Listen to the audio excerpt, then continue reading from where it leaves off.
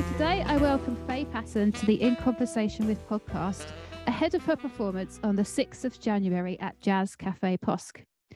Faye and her funky quartet will present an evening of songs from her back catalogue and current and forthcoming releases. It will be contemporary red-hot new jazz with a Latin bossa vibe and a vintage twist.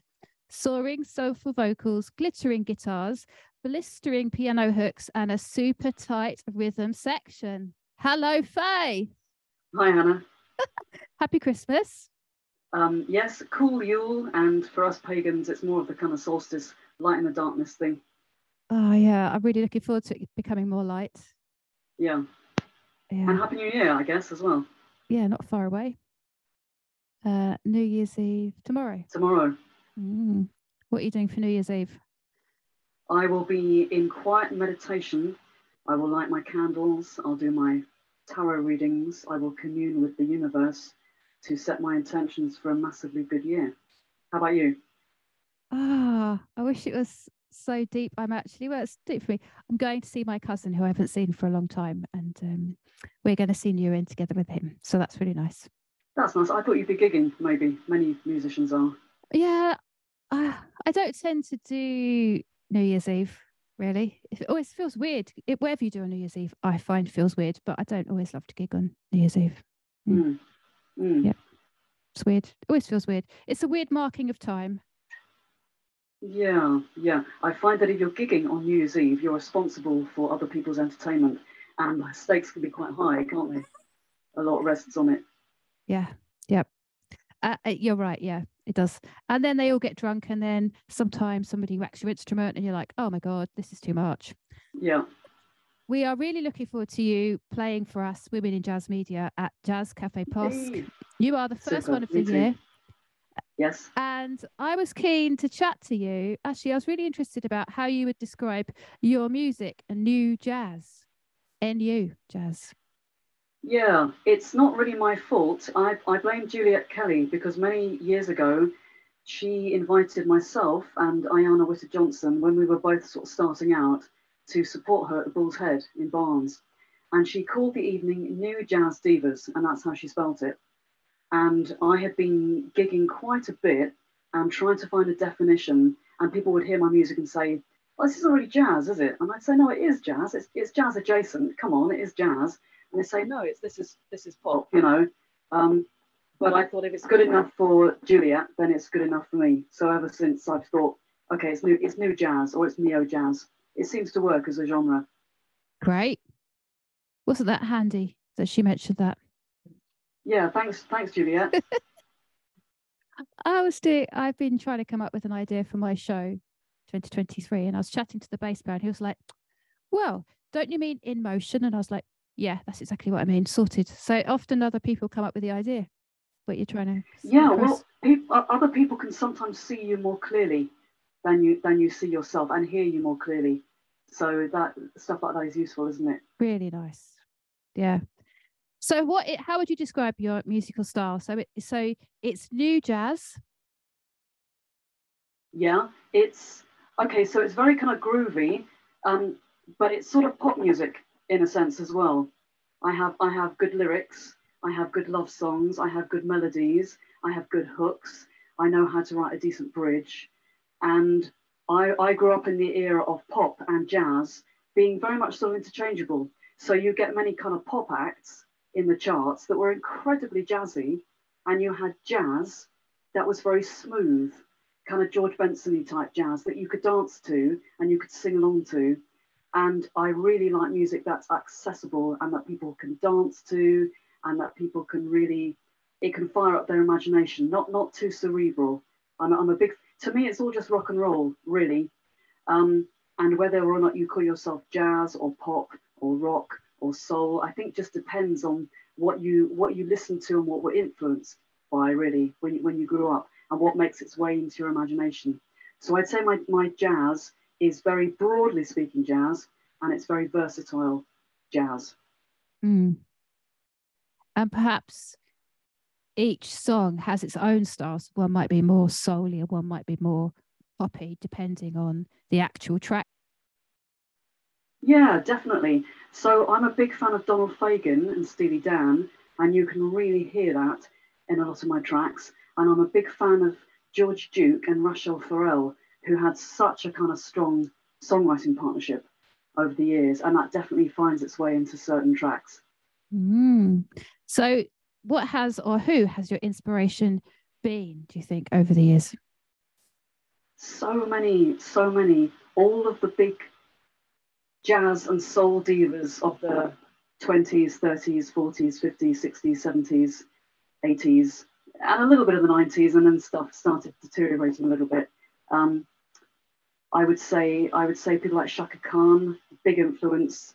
Yeah, Donald Fagen, Steely Dan, unexpected people like the Doobie Brothers, all of the Jacksons, Prince, Patrice Rushen. I'm very influenced by decent singers who can also play. That really means a lot to me, you know. Mm. And have you seen any of those people live? I haven't. The last person I saw live that really impressed me was Lisa Fischer, who was the backing singer for Rolling Stones for many years, and then started doing her own solo stuff. Ah, okay. Because I was chatting to Ami Gadiaga, who's an amazing singer and bass player. She opened a series for women in jazz media at POSC, and she loves Michael Jackson. And I said, well, I've seen Michael Jackson live. And she was like, no way. So it's quite cool if you get to see the odd person who's inspired you live, isn't it?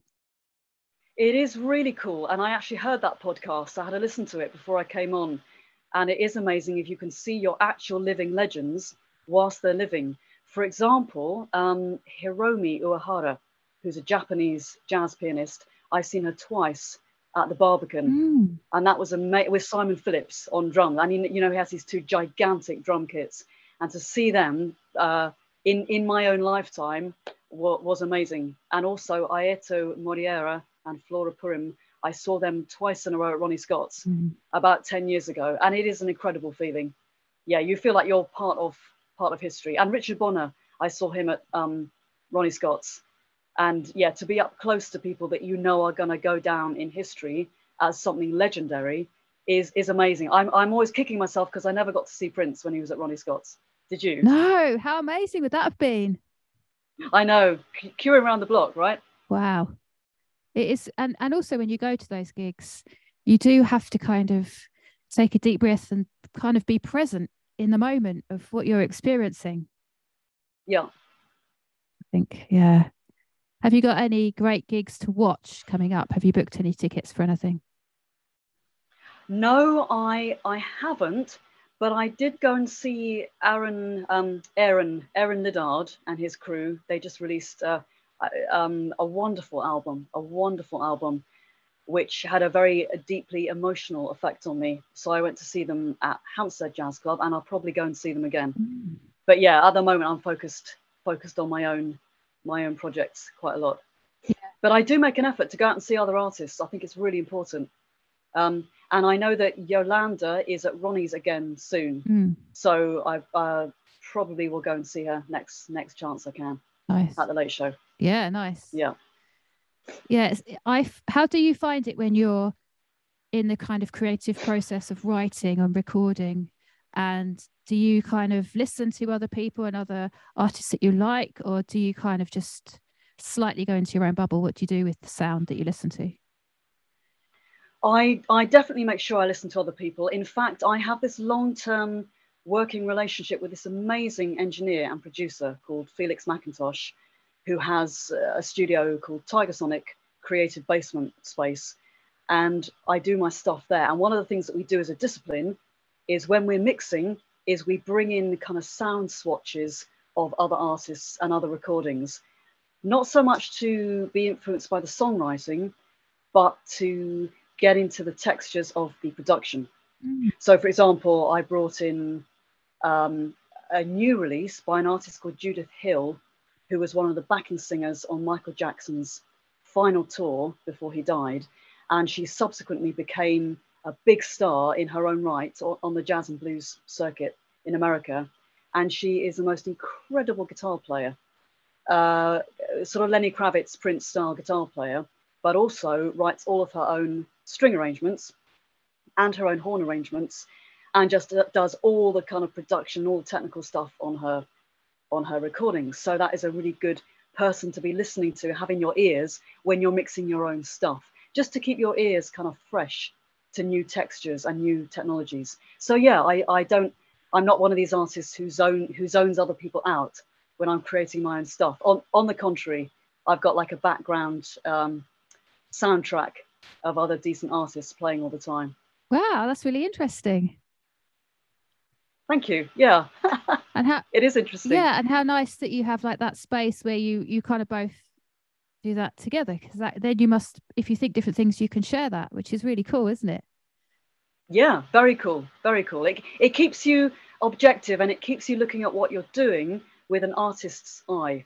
And the reason I love recording so much, and the reason I've recorded so much independently against even considerable odds, I just think, no, I'm going to finance this somehow. I'm going to do this album somehow, is because when you make something in the studio, you're like a potter or an artist. You're crafting it with your own hand, and then you've got it.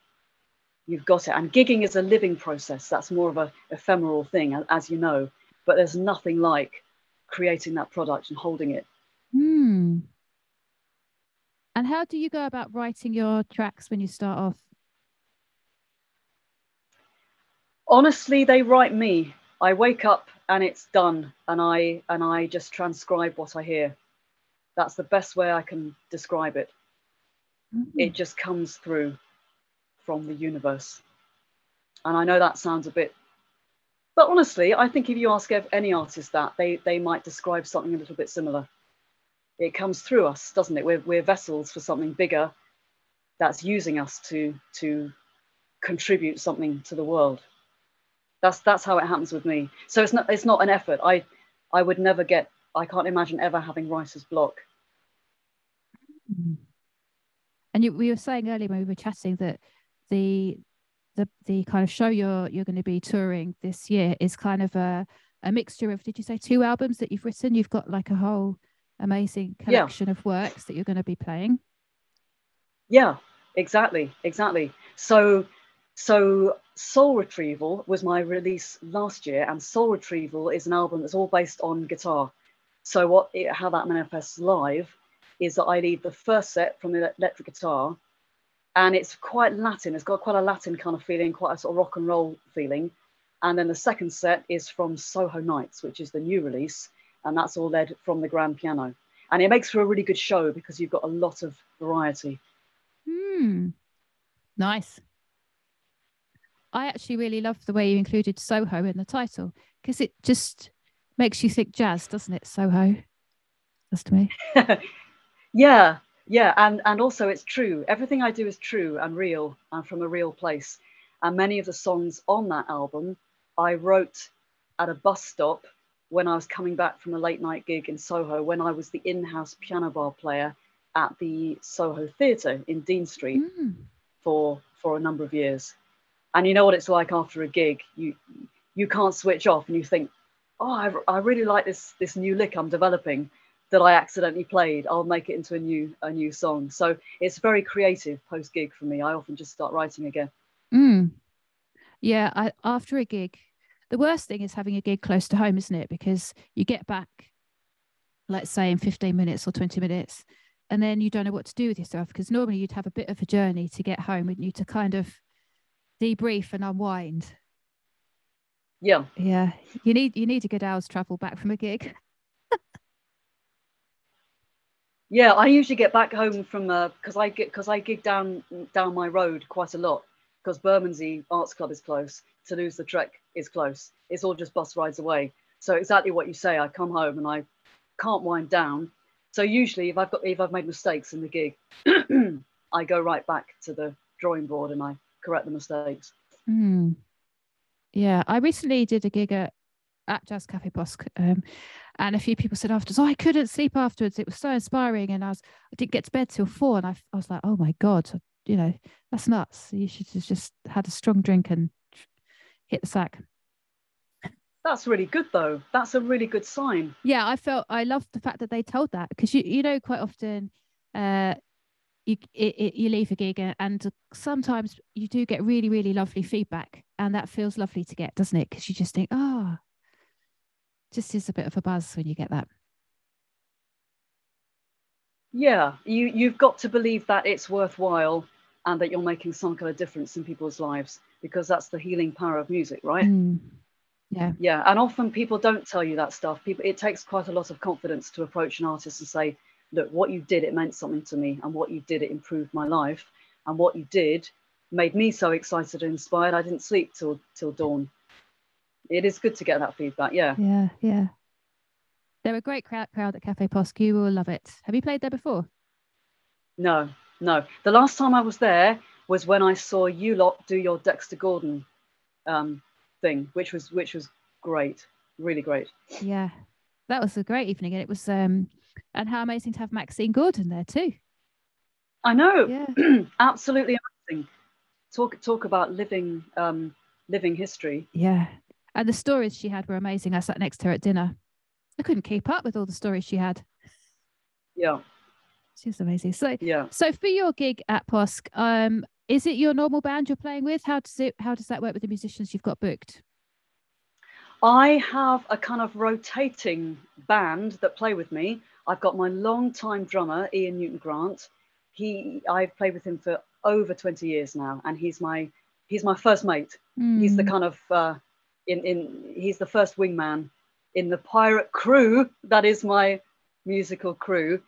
And then I've got Ryan Bakir on guitar, who's actually played for people like Little Mix. He's very sort of poppy and sort of commercial, and absolutely brilliant, and comes out with the most incredible jazz licks. I've got Harry Gould on bass. He plays with a Jamiroquai style band. He's very funky, incredibly funky. And then I have two lovely backing vocalists. And between us, we're going to do a really, really great evening. Great. And a very varied evening as well, I hope. So lots of variety. So when you're doing your album that was guitar led, are they all with you on that, or is it more of a solo set? They're all with me. Yeah. Yeah, they're all with me. And also on that album, I had Tony Kofi on sax for one number, and I had a trumpet player called Vicky Flint on trumpet for a couple of numbers. She's based in the Midlands, and she plays with a big brass band there, and she also sings very beautifully and composes her own stuff. Again, very, very funky. And she plays some lovely kind of almost like mariachi stuff on some of the Latin flavored stuff on that album. So you've had loads and loads of recording experience with all your amazing works. And how's it felt being a female artist in the world, and through kind of your writing process time, which has been a few albums? How's that felt for you? I never know how to answer this question, because for me to be a woman is a sort of default position. I don't think of myself as the unusual one. So it's felt great. It's felt really good. I have a variety of lovely people in my life, all of different masculine and feminine frequencies. It's all a bit of a mashup. Many of the women I know are quite masculine. Many of the men I know are quite feminine. It's a massively multinational, international, multi-gender sort of undertaking where everyone's really nice to everyone else. And yeah, I don't have any sort of unique perspective as a female necessarily on that particular process. The recording process that you've mentioned, the kind of collaboration musical process. There's other things I could say about being in the world generally, as a human, but the recording process and the collaborative process, it's all felt really good, very good indeed. Yeah, that's really nice to hear. Yeah. Well, I'm lucky, but also I work hard at investing in good relationships, and often if you find yourself in a working relationship that is not so good for any reason, you just go on to the next one. Yeah, I'm having a great time in a female body. I am. I chose well in this lifetime. It's a good vehicle. It's a good vessel. Ask me about other issues in the wider world, and I'd have a different story to say, mostly to do with money and making sure that as women we are paid, and always making sure that we can chase down what we're being paid and make sure it's commensurate with what we've done, and make sure it compares to what our male counterparts get. Yeah. In the music world or in general? In the professional world. Mm-hmm. Yeah, in the professional world in general. Whenever skills are exchanging hands, whenever money is exchanging hands, whenever compensation and recompense is exchanging hands, because I think that as women, I never see any massive differences between us all as human beings. We're all just a sort of mashup of different tendencies. But I think as women, sometimes we care a lot about other people, don't we? We invest a lot in making sure everyone's having a good time. Yeah. And often we are very good leaders. We are the leaders. And as leaders, we're caring leaders. And sometimes we overextend ourselves and need to look after ourselves as well. Yeah. Yep. We can be overcarers. Yeah, but that's a good quality. And maybe other people who don't overcare should overcare a little bit more. And then we wouldn't have to overcare so much, if you see what I mean. I like that. Yeah, well, I really like women. I like women as people, and women are my sort of preference in sort of very crucial ways. But I also am really passionate about combining the masculine and feminine frequencies. And you can do it in one person, or you can do it in a band, or you can do it in your friendships. And you certainly use that as a magical process when you create anything. So I really enjoy that process. Yeah. Sorry, I'm getting all mystical on you. I'm getting very mystical on you today, Hannah. I love that. I hope you don't mind. It's just my natural way of being. I definitely don't mind. I love that. And so how do you feel? I often ask this question, and I think about this actually. Often when I'm out on my bike, I after about 40 minutes, when my head's become free of everything I was thinking about, all these ideas come into my head. So this morning was one of these 20-mile thoughts, and I was thinking, I wonder how everybody as an artist feels about the whole social media thing. Do you feel there's a pressure? Do you like to do it? Do you feel you have to do it? How do you feel about the social media and what you need to do as an artist to get your music out there, or to let people know about gigs? How does that work with you? Well, it's something that I've got reasonably good at, because out of necessity. However, I think that social media as a phenomenon, we're kind of reaching peak saturation with it, and it's got massive implications for people's mental health and people's energy management. And it can be a massive waste of time, and it can be massively draining. And also, I find it very stressful looking at a computer screen for too long. It makes my eyes hurt, makes my brain start to melt. So I must say I'm not a great fan of it, really, but I do the minimum that I need to in order to communicate with people and in order to do enough music promotion. But yeah, I do find it a challenge.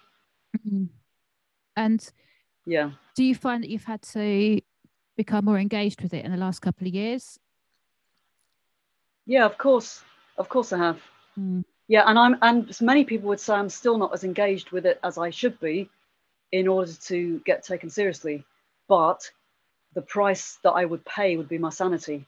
So I do as much as I need to, and then I cut off and I say no more. For example, I'm one of the few people in the world that I know that doesn't have a smartphone.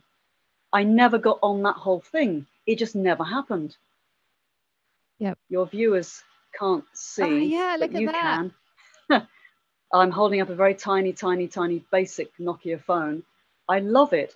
It does the bare minimum, and for anything else I need, I'll use a laptop. Yeah. But this whole Instagram phenomenon, I think it can just be a massive drain. Because I don't know if it's a generational thing, because I come from a different era where people didn't have this stuff. We didn't have anything other than the basic radio and TV with 3 channels and then 4 channels. And we did other stuff, you know. Yeah. We just played our instruments for hours and hours and hours, and we spent time in nature. And nature is the real computer. Nature is the real internet. Nature is the real intelligence. And people who are not spending any time in nature because they're just on their phones, they're paying a price. And I'm lucky because I'm discerning enough that I know I'm paying a price if I get into that frame of mind. I feel myself rebel against it really, really quickly. Yeah, it's a poison chalice. It's a poison chalice, people. Don't fall for it. Yeah, I think I've noticed, I was chatting to somebody about a year ago who's in promotions, and they said they felt as though at some point the social media was going to, as you say, reach saturation. And what would we do if overnight it was all lost? And how many artists don't have a mailing list? So they don't have any way of contacting their fans other than on social media. And I've noticed a lot more websites now when you go on them, they want you to join their mailing list, which I think, so maybe people are all starting to feel that a little bit. Yeah, well, that's good. That's good because we're not in a sustainable place with it. And like you say, if it did go down, we'd have to revert to being more human. But again, I grew up in an era where you didn't have any of it. You just went down the local music venue and you looked at a poster or a flyer, and then you went and caught some live music. And then you met up with people in real time and you did real things with a proper attention span. And it seemed to work fine, didn't it? So it will work fine again if it all does go down. Yeah. It's a very weird beast in a way, isn't it? But it's a good tool for us to let people know about what we're up to. Yeah, of course. All these things are tools. It's just whether people are using them in a discerning way. And like all tools, you've got to use the tool, not let the tool use you, because then you become a tool. And nobody wants to be a tool. It's like Prince said, use the computer, don't let the computer use you. Get on the internet, don't let the internet get on you. And he was on the cusp of that culture change, wasn't he? Of doing things in a very organic way. And then the downloading culture kind of came in just as he was retreating into his cave, I suppose. Mind you, he's still releasing stuff from the grave somehow, and I've got some of it. So, yeah. Amazing. He stood the test of time. Yeah, definitely. Yep. So when you've been on stage, obviously you have had a humongous number of gigs and shows. Do you have any memorable stories?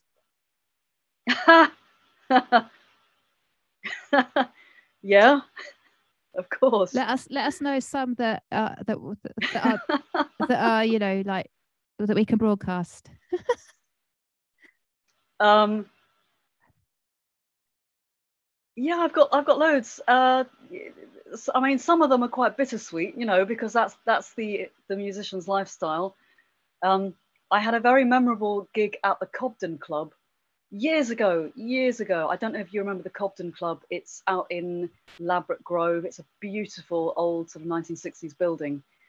And there was a collective of musicians putting on their own nights. And I think they relocated to the Bedford after that. But I remember doing a gig with my band. And we got told off massively because it was a singer-songwriter night. And even though what I do is singer-songwriter-ly, my tracks are like 7 minutes long, you know, or they certainly were in those days. So we got told off quite badly for being too jazzy. And also because we all wear suits and ties, that's the sort of look that I have on stage. We got mistaken for security. But I have this quality about me, especially in a suit and tie. People think I'm the maitre d', or people think I'm the manager. And yeah, my drummer and my bass player got mistaken for security guards, which was a little bit annoying. And then we all had to pile in a big van on the way back to get back, and that was a good fun journey. Yeah, and we had a big outing to the Isle of Wight Jazz Festival in those days when the Isle of Wight Jazz Festival was still going on. And that was, I've had some good road trips with my musicians. They're like my family, really. You know what it's like. Who you play music with becomes your they do become your soul family, whether or not they like it. That's just the way it is. Yeah. You're going to be spending so much time with them, and it's quite an intimate thing, making music with people. So yeah, you bond over this stuff. That's what I found anyway. And with that feeling of bond, when you're writing a track, you said it comes to you rather than, you kind of have to think hard about it. But do you give the band a finished idea, or do you give them like a kind of skeleton of your idea and then you all kind of collaborate in with that? How does that work? I give them a finished idea. It's very much my ship. I'm very much the captain. They do what I give them to do, but I will say within this structure, you can use what scales you like. Bring me some nice sort of melodic lines, or give me a sort of a slightly more kind of grungy feeling.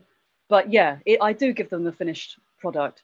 And because I know my players quite well, and because I love them so much, I find myself sometimes composing something that I think this will really please this player to play. This will inspire them. This is very much their style, and they will love playing it. So I compose with them in mind. Yeah, but it's not a collaborative thing in that sense. There's one boss, and it's me. Right. Mm-hmm. And when you're not writing and performing, what do you do to chill out? I get out in nature if I can. I run, I lift weights. I used to do a lot of martial arts, and I still have that kind of thing in me. I'm very athletic. I get restless. I need to run a lot. Ideally, I'd be running every day. So that's a really good way to chill out. People don't realize that running is not just physical, it's a mental thing. Because when you're running, a bit like maybe when you're cycling, if you cycle a lot, your brain can just stream out of your ears and go on its own journey. So mentally, it's very good. So yeah, anything physical, I like to do that to relax. And when you're running, somebody asked me this the other day, another musician, about my cycling. They said, do you always cycle the same route? I was like, yep, the same way, the same route, because I find it a kind of meditation, and I see it changing from day to day, the surroundings, but I always cycle the same route. Would you always run the same route? Yeah, I tend to. Yeah, for the same reason. You let your mind run around a grid. Yeah. And you can often solve problems that way. Yeah, and like you say, if you run the same route but you do it over the seasons, you see leaves changing, you see different animals, you see different routines of nature, and that's very healing. I've got this amazing duck on my cycle ride, and this year she had 2, I'm going to say batches, that's probably the wrong word, of ducklings. They all lived, so she must have had about 20 offspring. They waddle along the road, and she does this every year. She's amazing. My Instagram always has a picture of these ducks and her new ducklings. She's just the best mum ever. I love that time of year. Always look out for her. It's special. Yeah. Observing things in nature is very integrating, isn't it? Yeah. Yep. So I don't know if you've listened to many of my In Conversation With podcasts, but at the end of it, I always ask 2 Hannah questions. Do you know what they might be? If you've listened to them, have you heard any? No, because I've not listened to the ends. I've listened to the beginnings of the podcast, but not the ends. So good. You're going to surprise me with something. Yeah, I'm going to give you a surprise. But before we sign off, I just want to say thanks so much for coming to chat to me in between Christmas and New Year, which is a bit of a weird. I didn't really know what day it was today. It's such a weird time, isn't it? It is a really weird time. It is. Yeah. And no, my pleasure. Thank you. And I hope that your gig goes really well at Jazz Cafe Posc, which is on the 6th of January, everybody. Yep. Do come along. It's going to be good. It's going to be good. And lots of musicians. What guitar? What did you say? Guitar, you, another guitar, bass, drums, 2 singers. 2 backing singers, yeah. And then, so I'll be playing electric guitar. I'll be playing one of my lovely blue Ibanez electric guitars in the first set, and then I'll be playing grand piano in the second set. Yeah. So 6 of you, is that right? Let's see. Yes. Yeah, that's right. Yeah. Nice. in for a treat. Yeah, I'm looking forward to it, and thanks for having me. Oh, it's been great. So my 2 Hannah questions. The first one is, what's your desert island disc and why? Is it an album or is it a single that I'm allowed on my desert island? You can have either. Your choice. What? Well, obviously then I'll go for an album because there's more tracks. I would like the first Rufus and Chaka Khan album. Oh, nice. Yeah. Yeah, because it's the one I sort of default to that every time I want a really good feeling, and it hasn't dated. I mean, it has. I mean, you're clearly in the 1970s when you listen to it, but the musicianship is fantastic, and the songs are great, and the production is great, and it's a really good feel-good factor. And also the sleeve is beautiful, so I can look at the wonderful black and white photos of everyone on the sleeve and dance whilst I listen to it. Ah, nice. Okay, and the final question: what is your favourite time signature? My favourite time signature. You'll be wanting me to say something kind of a little bit, I don't know, artistic. No, and just go with sophisticated. Go with what's you. Well, like I say, I'm a pop musician at the end of the day. So something really funky that I can dance to. So we're talking 4 on the floor with a classic funk kind of right into the groove. Yeah. I mean, I have just done a lovely arrangement of Take 5. So you might be thinking, 5/4. And I do love 5/4. And I gravitate very naturally to 5/4. It feels just like 4/4 to me, only 5. And also because of the way my songs are, I'm always randomly including bars of 5/4 as pivots and segues. However, no, give me something funky. Give me something funky. Give me an old 1970s Pointer Sisters track any day that I can dance to. Funky 4/4 Faye. Yeah. And how about you? You must have got that question from somewhere, something in you that is thinking about favorite time signatures. Well, the way I got this question was when we met up for recording, to rehearse before the album. We met up in lockdown in the studio, and they kept saying, not another one in 3/4, not another 6/8. So that's obviously what I naturally gravitate to, that kind of dancey, light 6/8 feel. That's what I really love. And I was like, sorry. You know, they were like, no, we're only joking. But it was literally like one after the other. So that's my favourite time signature. It just sort of comes out of me. Yeah, it's got a swinger. Yeah, it's nice, isn't it? Yeah. Oh. Yeah. So thank you so much for coming on to chat with me today.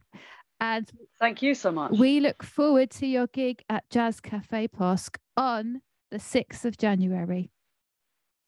Lovely. Me too. Thank you so much. Thanks for listening to the podcast today, Women in Jazz Media. We have a great catalogue of podcasts with amazing women, including Claire Martin, OBE, Tatiana Gorilovsky, Colette Cooper, and many more. Please do check them out, and I'll see you at the next one. Bye!